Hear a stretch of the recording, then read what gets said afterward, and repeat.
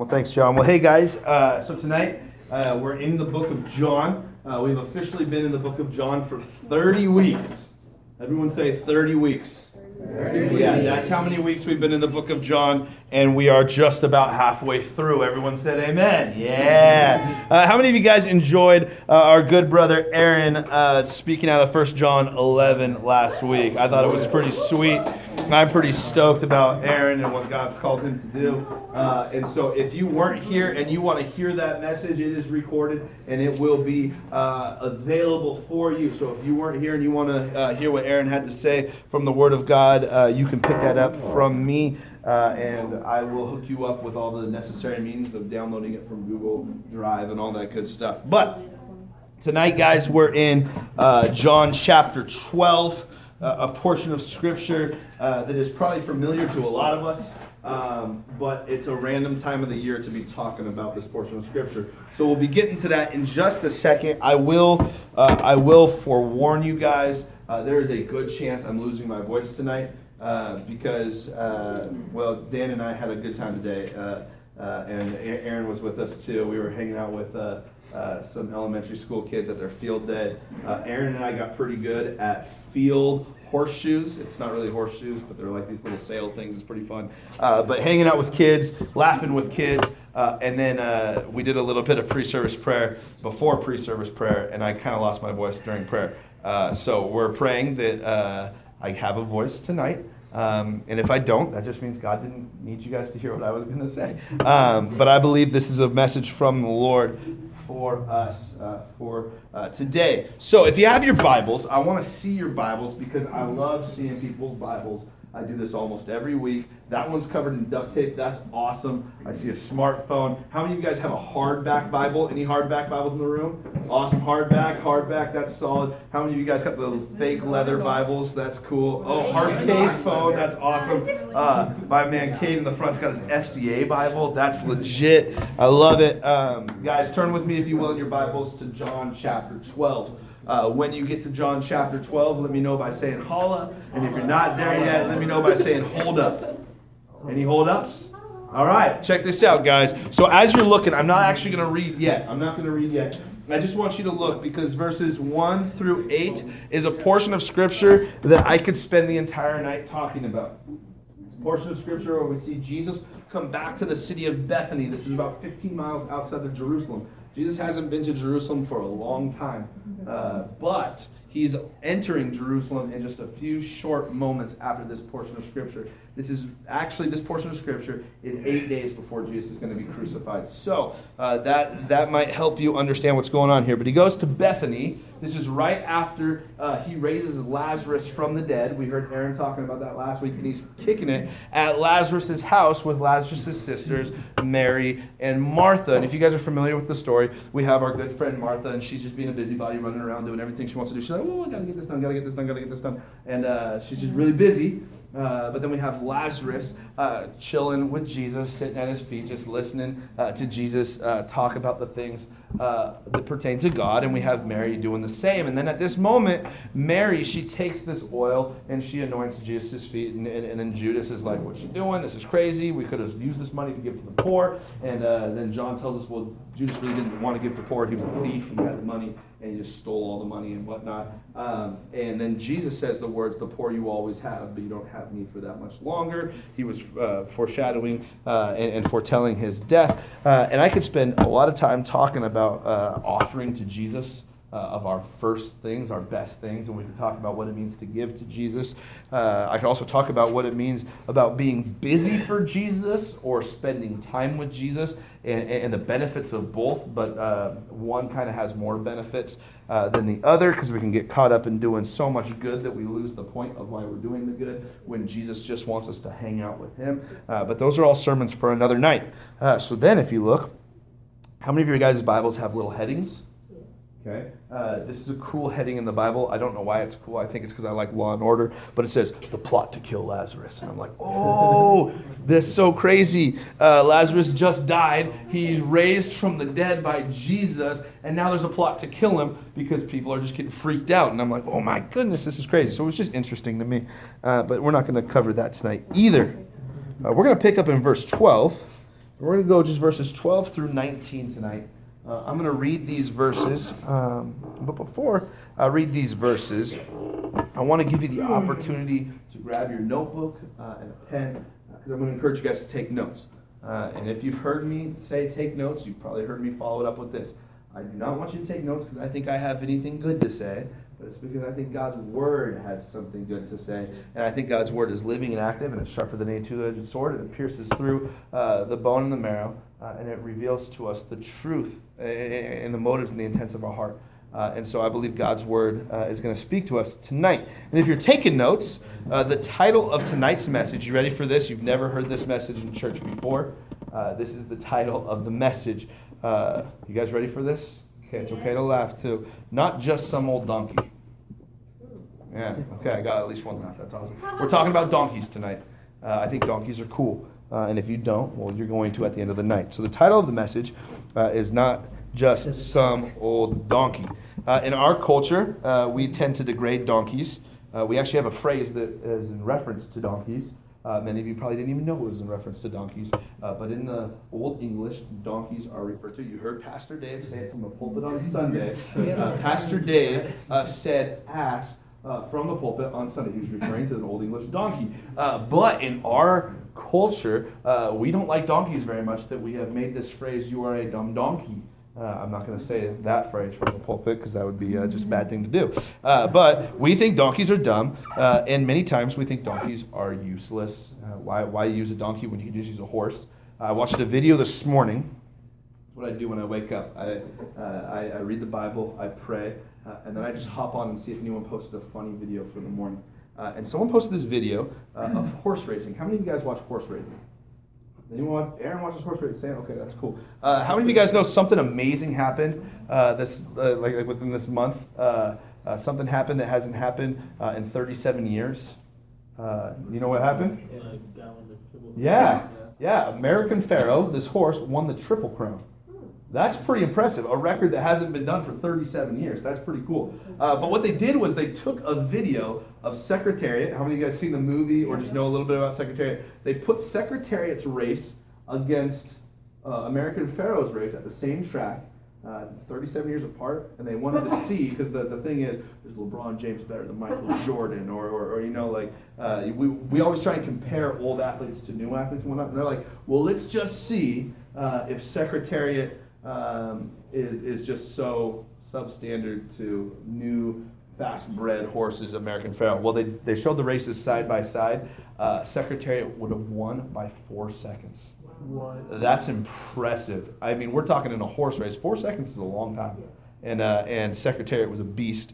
And you don't race donkeys. I've seen donkey races, but most of them are in back corners of Mexico, and you just don't go there. No, I actually haven't seen a donkey race in Mexico. Someone just told me to do that kind of stuff.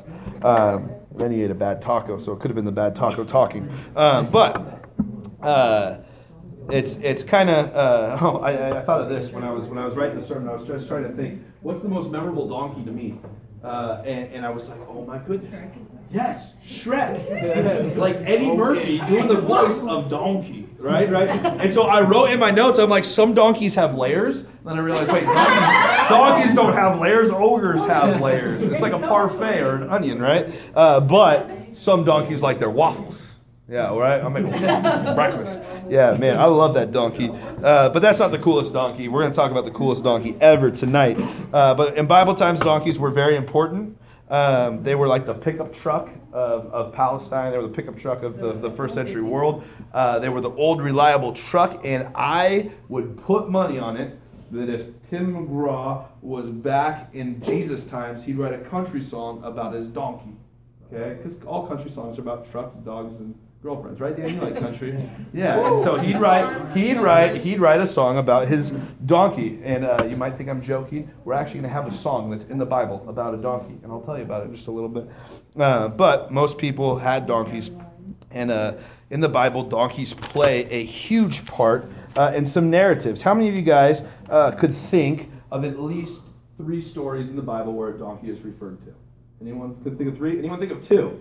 You think of 2? How many of you can think of at least 1 story? All right, that's awesome, everyone, because we're in one tonight. How many of you guys know who Absalom is? Anyone know who Absalom is? My boy Phil does. Absalom was a guy with some awesome hair. He was one of David's sons, and he didn't like the way David was running the kingdom, so he threw a coup, and he said, we're going to divide the kingdom. There's some civil war. And one day, Absalom is fleeing on his donkey, and his donkey, being a smart donkey, because donkeys aren't dumb, being a smart donkey, runs him underneath this like low-hanging tree branch. And I mean, Absalom, if only we could see him, he had some nice, beautiful flowing hair. Sam, your hair is beautiful, but it was even more than yours. It was like herbal essence Fabio hair. You know, he's ready to go. The Bible tells us he cut it once a year, and it was just this golden like flow. And then he grew it all back out. And he's riding on this donkey, you know. And all of a sudden, he goes under this branch, and his hair grabs on the branch. And the Bible says this about his donkey. The Bible says this. You can find the story in the Old Testament. It says this, that the mule rode on. He's just like, in your face, master. You just hang there by the tree. And then we're told that his enemies came up and put a few spears through his heart. So this donkey was responsible for David's enemy's death. Another donkey that's famous in the Bible, probably the most peculiar donkey. You thought Shrek's donkey was the first talking donkey? No. There's a gentleman in the Bible by the name of Balaam, and he was a prophet. He was not a Jewish prophet, but he was a prophet of the one true God. But he got into some cahoots with someone who wasn't very good, a king named Balak. And Balak gave him a lot of money to curse to curse Israel. And so Balaam, he's like, I'm going to go curse Israel. It's actually a great story. You can go read it in Numbers. There's some really cool prophecies that take place there. But as he's riding to go curse Israel, Balaam's donkey like pins him up against a wall and breaks his foot. And then he's like, you stupid donkey, and hits him, and then keeps riding. The donkey does it again. And then a third time he does it, and Balaam's just mad at this point. He starts beating his donkey, and out of nowhere, Balaam's donkey turns around and goes, why are you beating me? And like, that's crazy when you think about it. Like, if I heard a donkey talk, I'd be like, whoa, you can talk? And he spoke to it as if it were normal. And he spoke to it as if it were normal. He's just like, I'm beating you because you're dumb, and if I had a sword, I'd kill you. And then the donkey was saying, there's an angel right here, because the donkey could see things. He couldn't see. And I know if I were a donkey, I wouldn't want to run into an angel with a flaming sword, because then I might become a flaming donkey, which probably doesn't taste very good. Another donkey that makes an appearance in the Bible is a dead donkey. This donkey was a donkey that was stumbled upon by the man, once again, who had beautiful flow. This was a Nazarite, and he sees his donkey. His name's Samson. Many of you probably have heard of him. He sees a dead donkey, and then he sees all these Philistines, and he's like, dude, these Philistines are coming. They all got swords and spears and shields and armor. I don't have a weapon. He looks down, and he sees a donkey, and he goes, oh, but this donkey has a jawbone. He pulls out the dead donkey's jawbone, and he goes to town and kills all the Philistines with it. The Bible goes on to tell us that then he writes a song. And the song goes something like this. With a donkey's jawbone, heaps and heaps, with the jawbone of a donkey, I killed many men. Now, in Jewish poetry, they tend to do some funny things. And so the same word there for heaps is the same word for donkey. So actually the song reads, with the donkey's jawbone, donkey and donkey, with the donkey's jawbone, I killed many men. So there's your country song about a donkey. We have another donkey. It's a donkey that brought Mary into Bethlehem and baby Jesus and all that good stuff. How many of you guys watched like the old Christmas movies from the 70s? Rankin and Bass. Anyone know Rankin and Bass? Okay. How many of you guys saw the Rankin and Bass movie Nestor the Christmas Donkey? Nestor with the big ears? Yeah, Nestor is my hero. I love Nestor. It's not biblical, it's not historical, but Nestor, he's my homie, and he's a Christmas donkey. I love it. But today we're going to talk about the luckiest donkey of all donkeys, and he's not just some old donkey. Let's read the Bible, and let's pray. Enough donkey business. This is what it says in verse 12. Y'all there? All right, here we go. The next day a great multitude had come, had come to the feast. When they had heard that Jesus was coming to Jerusalem, they took branches off of palm trees, and they went out to meet him. And they cried out, Hosanna, blessed is he who comes in the name of the Lord, the King of Israel. And then Jesus, when he had found a young donkey, sat on it, as it is written, Fear not, daughter of Zion. Behold, your king is coming, sitting on a donkey's colt. And his disciples did not understand these things at first, but when Jesus was glorified, they remembered these things that were written down about him, that they had done these things to to him. Therefore, the people who were with him when he had called Lazarus out of the tomb and raised him from the dead bore witness. For this reason, the people also met him, because they heard that he had done this sign. And the Pharisees therefore said among themselves, "You see that you are accomplishing nothing. Look, the world has gone after him." Let's pray. Dear God, we just thank you so much for your word. God, we thank you that your word is living and active and sharper than any two-edged sword. God, we pray that tonight, God, your living word would speak to us. God, I pray that each and every single one of us, God, would be encouraged by what your word has to say. God, we would be inspired by the truth that is in your word.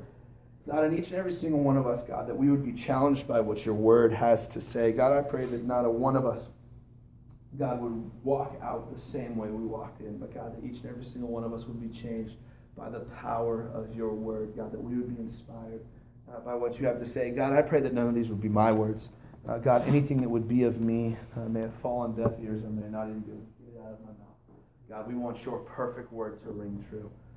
God, you are a great God, God, and we are just lowly people, but God, you have granted us the opportunity, God, to have communion with you, God, and you speak to us through your word. So, God, we just humbly approach your word tonight, God, and we just pray that you would speak to us through your word. So, God, we thank you and we praise you in your Son's wonderful and beautiful name, Jesus Christ. And all God's people said, amen. Amen. The donkey that is here in verse 14, he has a very great role. He gets to carry Jesus at his triumphal entry. Now, many of you are probably like, why are we talking about the triumphal entry? Easter was a few months ago. How many of you guys know, like on Palm Sunday, this is the normal passage of Scripture you read? How many of you guys remember when you were kids, and maybe you still do this, I think it's awesome if you do, how many of you guys remember going to church on Palm Sunday and getting like the palm branches, the palm leaves, the palm fronds? I know me and my brother, we were pastors' kids, and we created a lot of havoc when we were younger. We got to stay at church a little bit longer because I was a pastor. And so everyone would leave the palm branches everywhere. And so John and I would get as many palm branches as we could. We'd sneak them home because my dad wouldn't want me coming home. And we would have so many palm branches. And we'd like accidentally hide them in places in our room, and then they'd like die and get all crinkly, and then you'd have just broken palm branches all over the place. But this is what John and I did that was the coolest thing. And if you have younger siblings and you go to Palm Sunday where they do this, I encourage you to do this to your younger siblings. It's awesome. You take a palm frond and you take all the individual leaves off, and you end it with like a palm-like branch, and it is a very good whip. And if people are wearing shorts, you can walk up behind them, like get them in the calf, and it will leave welts. It is awesome. John gave me welts, I gave John welts, and I think we both gave our sister welts, and she's not here to defend herself tonight. She'll be here tomorrow or next week, so you can tell her I said that. But I believe wholeheartedly that it's actually awesome to take a look at this portion of Scripture at a time of year that is not the Easter season, because so often we can get kind of lost in the spectacularness, that's not even a word, but the spectacularness of Easter. I would liken it to this. How many of you guys have seen the movie Family or National Lampoon's Family Christmas? I think that, or Christmas Vacation, that's the one. I'm not endorsing the movie, but Chevy Chase is hilarious. And they go out in this movie and they go get Christmas trees, and he gets a big Christmas tree. But he didn't think it was too big until he gets it to his house, and it like busts out windows, and he has an interesting ordeal on the road. But the reason why he thought it would fit was because it was amongst really, really big trees. And so sometimes there's great portions of Scripture in the Bible that we so often gloss over because they're surrounded by some really great parts that we have, as the church, have said, this is awesome, let's focus on this. And we tend to miss some really cool things in Scripture. And with that being said, with the triumphal entry, it's in every gospel, and so we're going to be bouncing around tonight. Is that okay if we bounce around from book to book of the Bible tonight? Are you guys okay with that? Awesome, because even if you said we're not, I'm still doing it. And our first point tonight, if you're taking notes, this donkey carried in the coming king. If we look there in verse 12, it says this: the next day a great multitude had come. The great multitude that had come to the feast, when they heard that Jesus was coming to Jerusalem, they took branches off of palm trees and went out to meet him. So there's this great multitude here in Jerusalem. In Jerusalem, is a zoo at this point. How many of you guys have ever been to like a Black Friday shopping spree or shopping sale? Yeah, like it gets crazy. I just don't even do those kind of things. I've been to Chicago, to Chicago's airport during a very busy time. It's crazy. It's a zoo. Jerusalem, though, however, was an extreme zoo at this point. Jerusalem at this time during the first century, Josephus, the historian, tells us that Jerusalem's population was about 150,000. Okay, 150,000. It's a pretty good sized city. It's not a very big city square mile wise though. So we got like 150,000 people stacked up in this tiny little city. But during Passover, Josephus says there were over 1 million people in Jerusalem at any given time. So we're talking about the population of this city growing about 9 times. This is intense. This is like, it is hustle and bustle, and there's people everywhere. And at this point in Jesus' ministry, he's been staying out of Jerusalem for a very good reason. He has a warrant out for his arrest in Jerusalem, and if any of the Pharisees see Jesus, they have the authority to arrest Jesus and put him on trial. So Jesus has been staying out of Jerusalem, but he decides to come to Jerusalem on this day. Verse 14, it says this, that Jesus, when he had found a young donkey, the Greek word there for found, it's probably not the best translation when it says found, because it's just like Jesus was like looking around every street corner. He's like, oh, where's a donkey? Oh, there's a donkey. No, that's not what Jesus was doing. He wasn't looking for a donkey. That word found actually could more properly be translated as came into possession of. Okay, came into possession of. If you will, with me, turn in your Bibles to Mark chapter 14, and we're going to read the first few verses of Mark 14. See, I asked you if I could have permission to do this, and you guys gave me permission, and now we're doing it. Mark chapter 14, verse 1 says this. Not Mark 14, I meant Mark 11. What am I doing? Mark 11, it says this. Now when they drew near to Jerusalem, to Bethphage and Bethany, at the Mount of Olives, he sent 2 of his disciples, and he said to them, go into the village opposite of you, and as soon as you enter it, you will find a colt, or a young donkey, tied, on which no one has sat. Loose it and bring it to me. And if anyone says to you, why are you doing this? Say, the Lord has need of it, and immediately he will send it here. In other words, what's going on is Jesus just went and commanded his disciples to go hotwire someone's pickup truck. I mean, if we're going to be honest here, if we just reference a donkey's pickup truck, Jesus is saying, go take this person's donkey, go hotwire this truck, and if someone has a problem with you doing that, say the Lord has need of it. That's not how things happen today. I can only imagine if I went and we live near Estacada. Estacada is a great place. There's great things to do over there. But I know Estacada well enough that if I were to sneak onto a farm and start hot wiring a truck, I would have someone with a shotgun right in my face and say, what are you doing? I would say, the Lord has need of it. Yeah, well, you'll all be attending a funeral pretty soon. But that's what Jesus is commanding them to do. And it's crazy because this is actually what takes place. And what's awesome about this is that this is actually prophesied in Zechariah chapter 9, verse 9. And the Gospel of Matthew paints this out, that Jesus will ride into town on the colt of a donkey.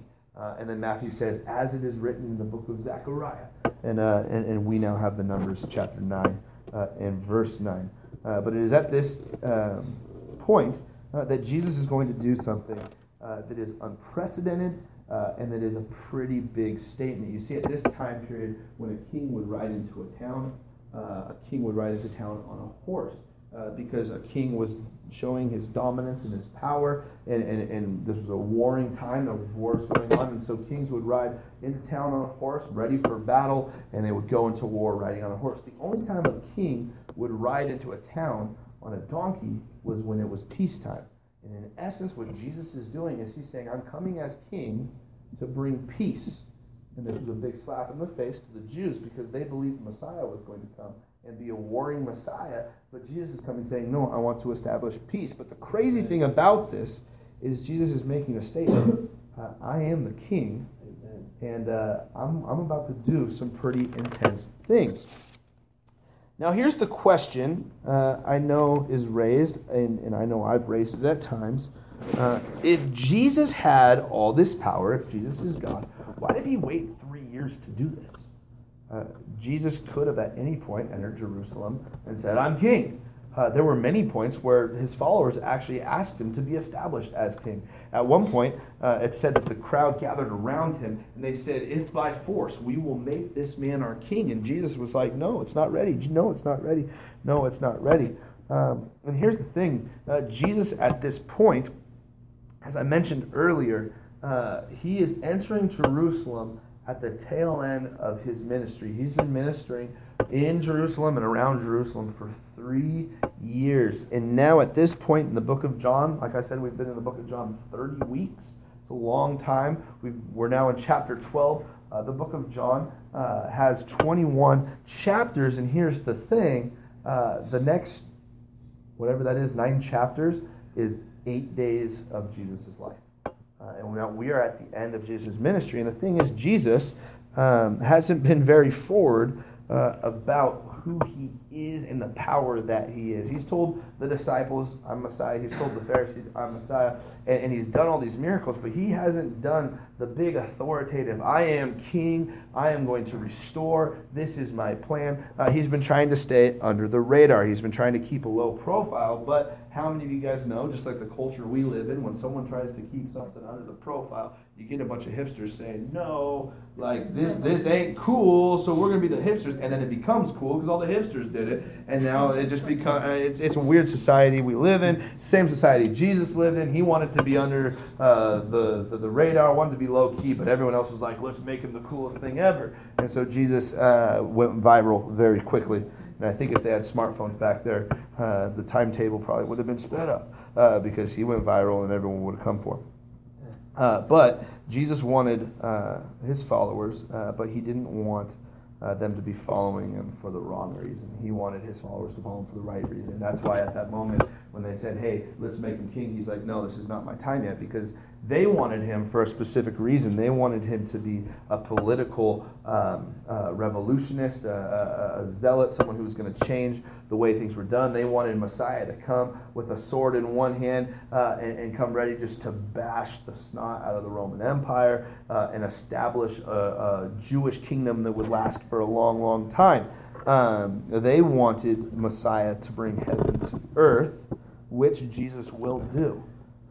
But Jesus' plan was not to bring heaven to earth, but to bring the people of earth to heaven. And that was the plan that he was going to set in motion and that God had already set in motion since the beginning of the earth. But they had a hard time understanding this. But now with all eyes on Jesus, he's done these miracles. He's got a warrant out for his rest. He just raised Lazarus from the dead with all eyes on Jesus coming in on this donkey that's not some old donkey. It's an important donkey. It's a donkey that was prophesied that Jesus would be riding. Jesus is coming. Yeah, this donkey was destined for greatness. And when that donkey graduated high school, it was like most likely to succeed. It was like, this guy's the real deal. And so Jesus is coming in at a very specific time with all eyes on him. And the reason why is because he understood God's timetable, and he understood in 8 days I'm going to be dying on a cross for the sins of the world. I need all eyes on me now so that they can see my true purpose, my true intentions. And that's not to be a warrior, but that's to be someone who is going to bring redemption to the world. And we're going to see that in the next few weeks. But again, the question could be asked, if God's God, why again did Jesus wait so long? What was the purpose in Jesus taking so long? I know I asked you if I could flip around the Gospels. I didn't ask you if I could flip to the Old Testament, but I'd love to flip to the Old Testament if I have your permission. Awesome. I got a few head nods. Turn with me to Daniel chapter 9. Daniel chapter 9, verses 24 through 27. A portion of Scripture some of you have read. Maybe some of you haven't. But this is a portion of Scripture all you should know, because this is very, very important. This is what it says in Daniel chapter 9, verses 24 through 27. It says this: 70 weeks are determined for the people and for the holy city, to finish the transgressions and to make an end to the sins, to make reconciliation for iniquity and to bring everlasting righteousness, to seal up vision and prophecy and to anoint the most holy. Know therefore and understand that from the going forth of the command to restore and to build Jerusalem until Messiah the Prince, there shall be 7 weeks and 62 weeks. And the street shall be built again, and the wall and even the troublesome times. And after the 62 weeks, Messiah shall be cut off, but not for himself and the people of the prince who is to come. They shall destroy the city and the sanctuary, and the end of it shall be with a flood until the end of the war, and the desolations are determined. Then he shall confirm a covenant with many for 1 week. But in the middle of this week he shall bring an end to the sacrifice of offering, and on the wing of abomination shall be one who makes desolate, even until the consummation which is determined is poured out on the desolate. What I want us to really focus, guys, on in this portion of Scripture is what it says in the first 2 verses. It says 70 weeks are determined for the people and for the holy city. And it says this. This is awesome. It says... know therefore and understand. This is important. It says, know therefore and understand. Anytime you see therefore in Scripture, you have to ask yourself the question, what is therefore? Therefore, referring to the 77s.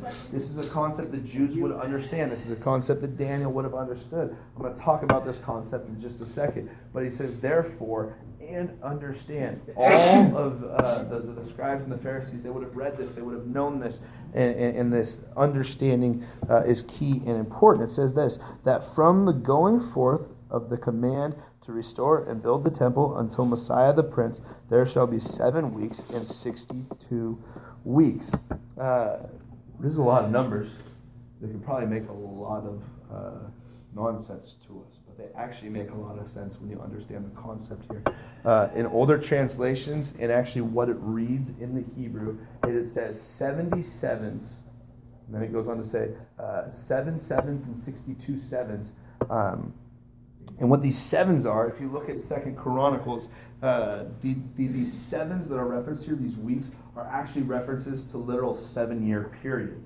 Okay, the Jews, the reason they were in exile was because they had not given the land its Sabbath year. In Jewish customs, God had told them that every 7 years you don't reap the harvest. You just let the land do its thing. Give the land a Sabbath, and then you can pick back up. But the Jews hadn't been doing that, and so God sent them into exile for 70 years. And so this is where we get all these sevens and 62 sevens and whatnot. These sevens refer to 7-year periods. So we're told that there will be 7 sevens and 62 sevens before Messiah is to come. Do the math. What's 62 plus 7?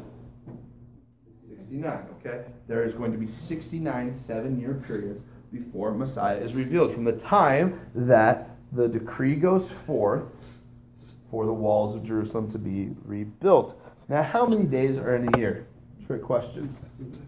365, right? 0.25 because of the leap year. All right, that's where the trick question comes in. I think Dan said it because he was looking at my notes. How many days are in a year? I said 364. Oh, you said 364. Okay, so there's 360 days in a year according to the Jewish calendar and the Babylonian calendar, which is what these guys were using. They weren't using a Roman calendar like we are. So when we do the math, you guys came to Bible study tonight. This isn't math. I know it's finals week for some of you guys. I'll do the math for you. 69 times 7. When we put in the factor of 360 days as a year, this equates out to 173,880 days. Okay, that's cool. That's awesome. Now we're just doing math in the Bible. What's the importance of this? Well, Nehemiah chapter 2, verses 1 through 8 gives us this narrative of the Persians who took over the Babylonians.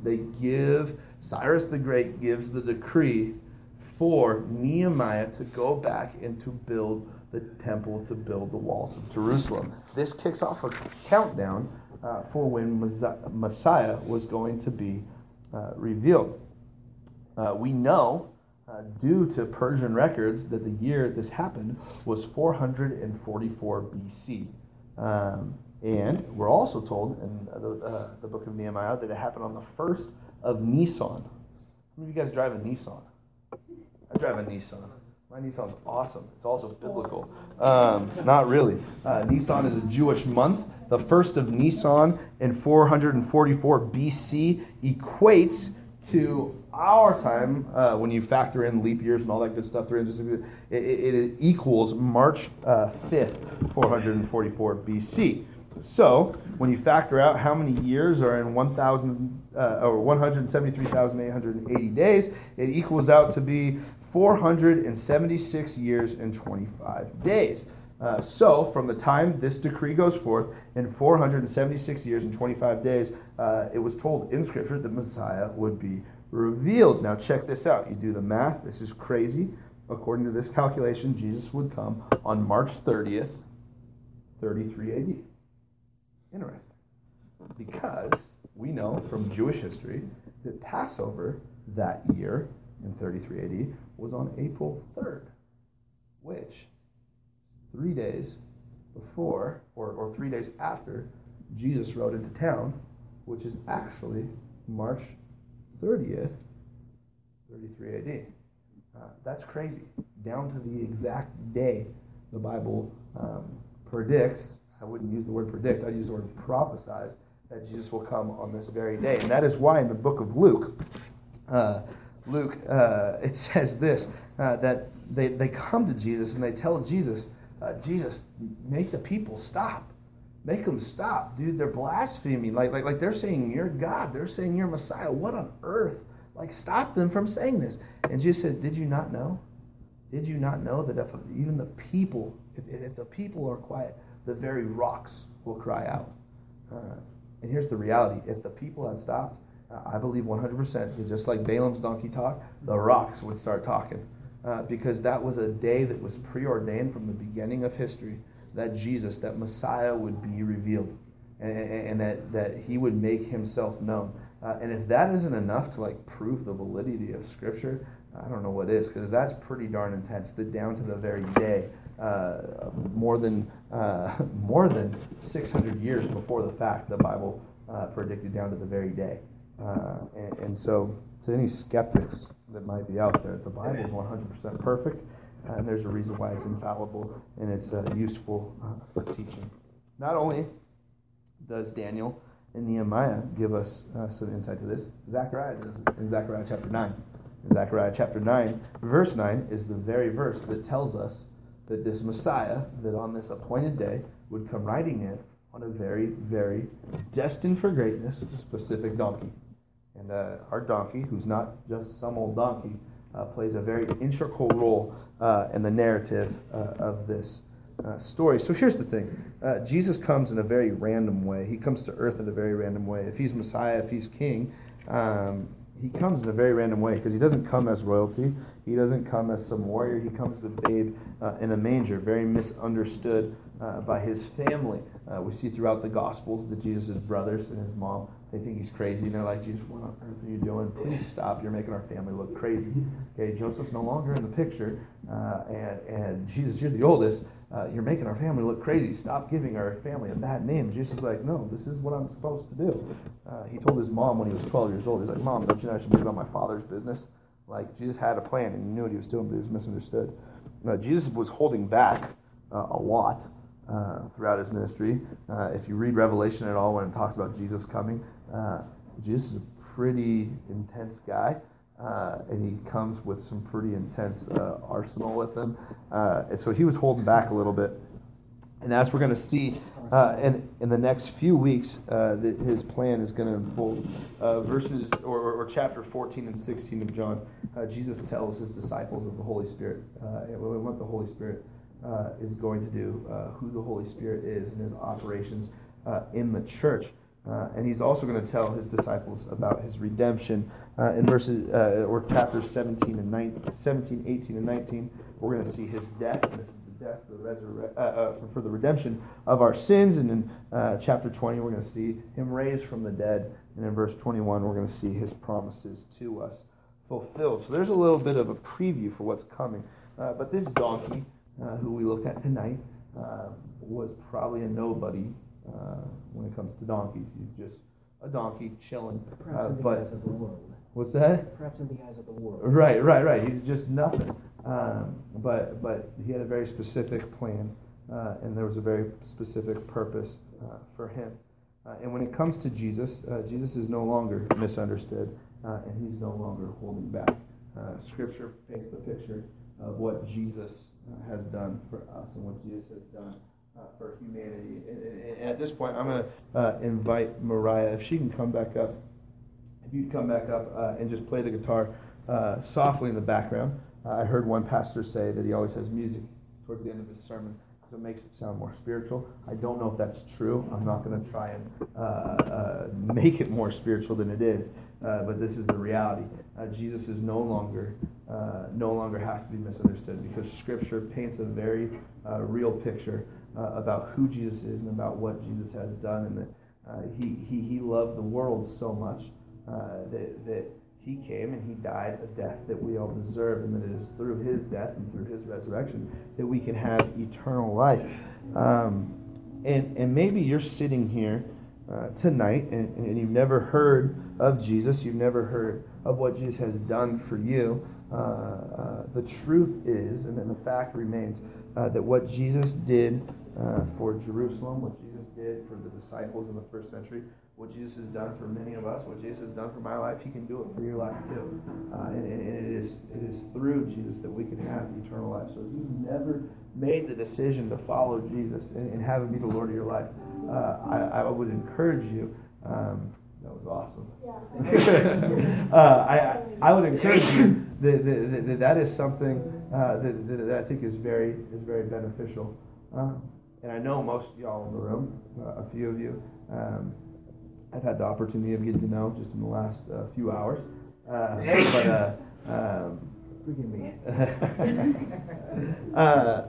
But I think many of us have many, if not all of us, have made the decision to follow Jesus.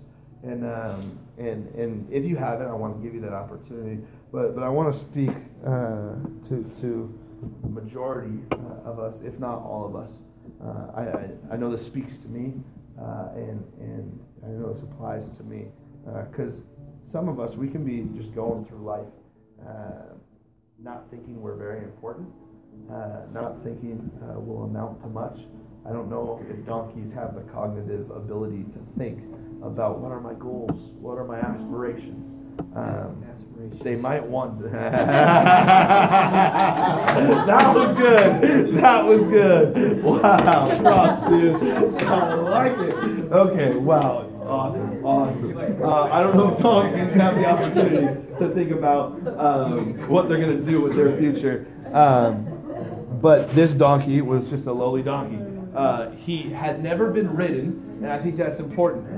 He was wild, and he really didn't have a purpose. He was just sitting there.